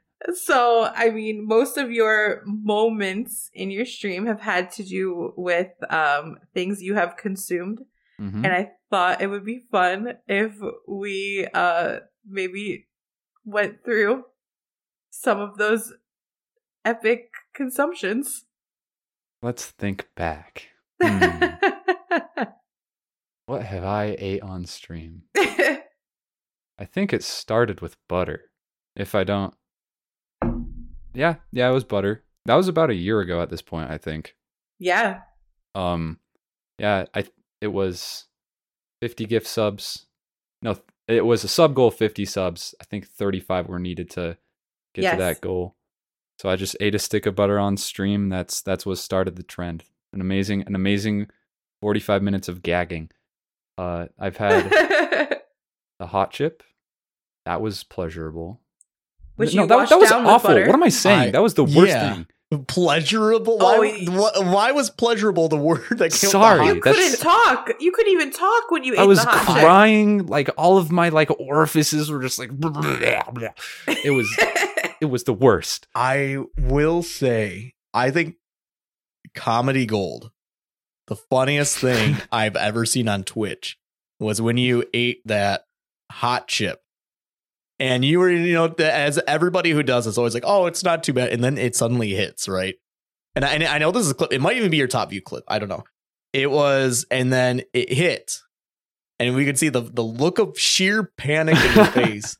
And you look around, and what do you use to cool off your tongue? You out of nowhere, you pull up just another stick of butter. And you just start rubbing it on your tongue. It was just like comedy gold.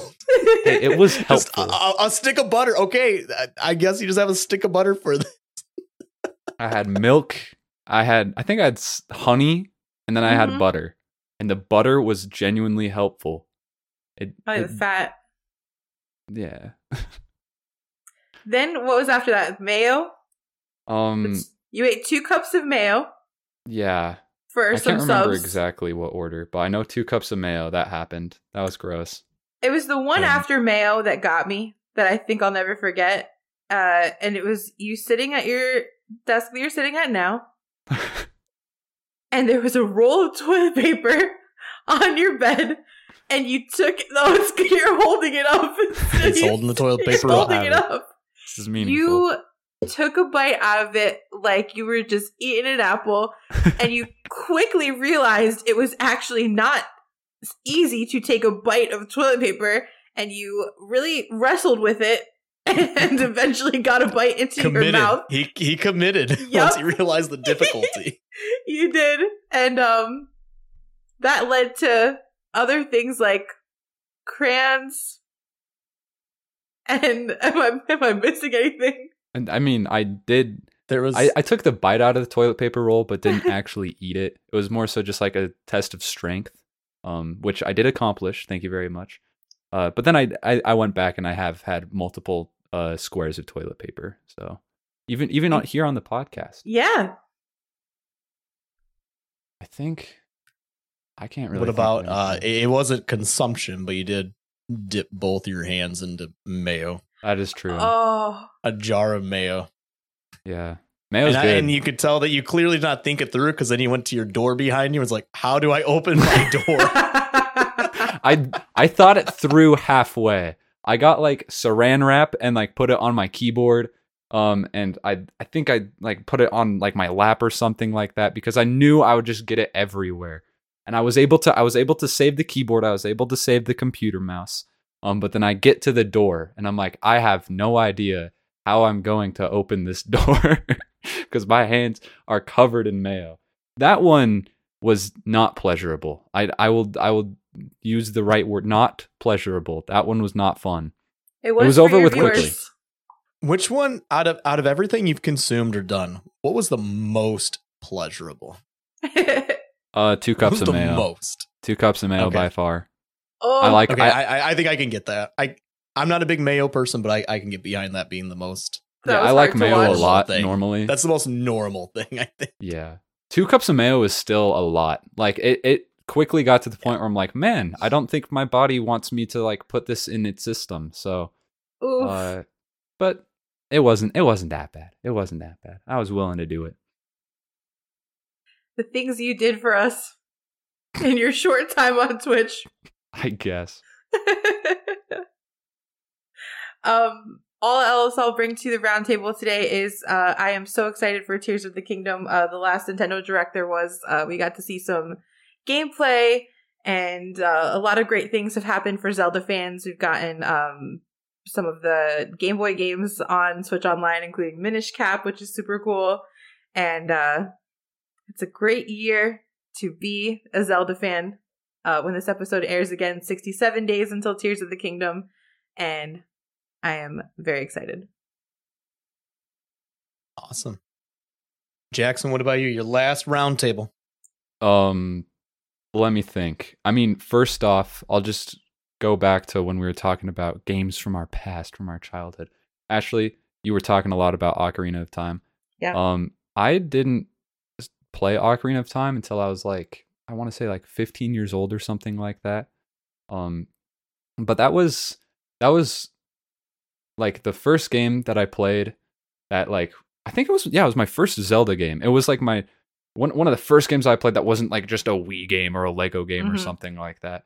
And I was genuinely like, yeah, I understand why so many people love this game so much, and like why so many of like the top 100 games ever has Ocarina so high up, because it's genuinely a treasure. And no, the graphics haven't aged wonderfully, but like the rest of the game has. It's a solid game. I will always respect anybody who respects Ocarina of Time.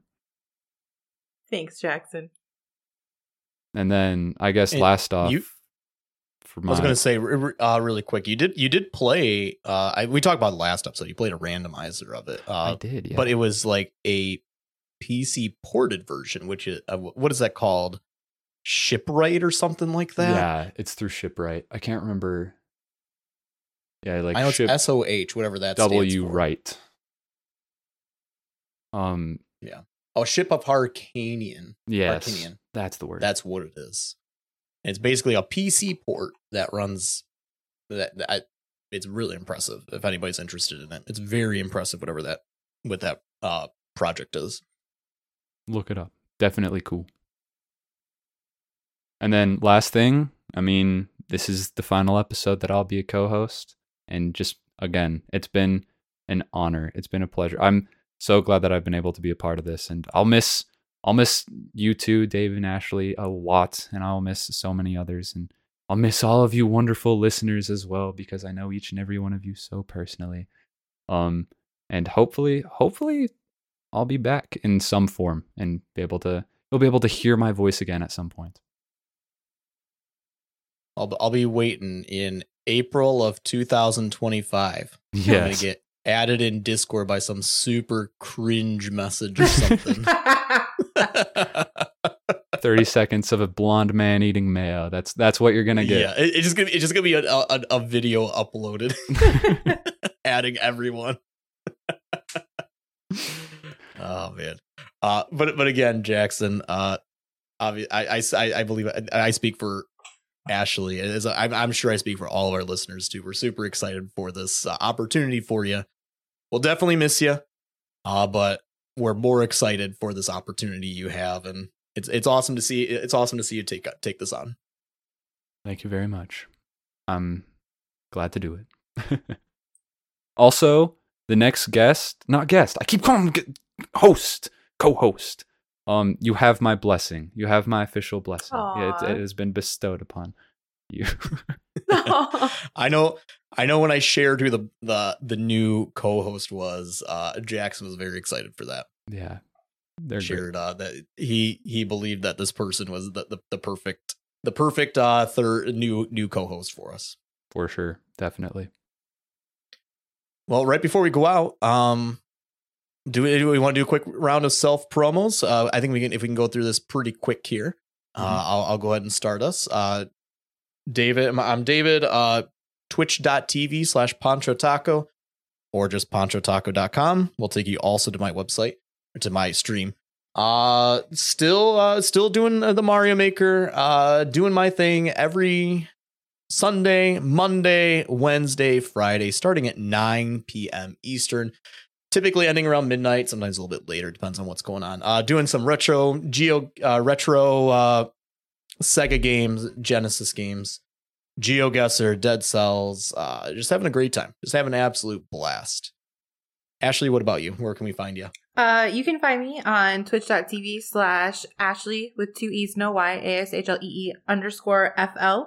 Currently streaming Tuesdays, Thursdays, and Saturdays at 9 p.m. Eastern. I typically end around midnight, but I just introduced this week that Thursday nights, I will be going until about 2 a.m. my time.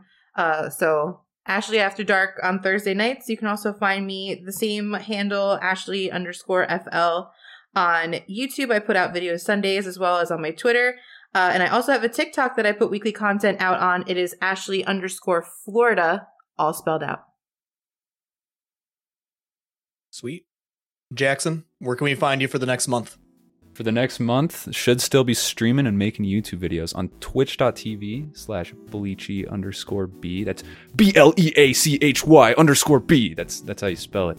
On YouTube, just get rid of the _BleachyB. I am putting out videos, hopefully a little more consistently. I've been putting out some stuff the past month, shorts, longer stuff, shorter stuff, you name it. And yeah, it is as chaotic as you could possibly expect, but it's still good content, and I'd love it if you subscribed or something like that. I don't know. Awesome. Well, with that said, this has been episode 7. Thank you for listening. Adios. Bye. Bye.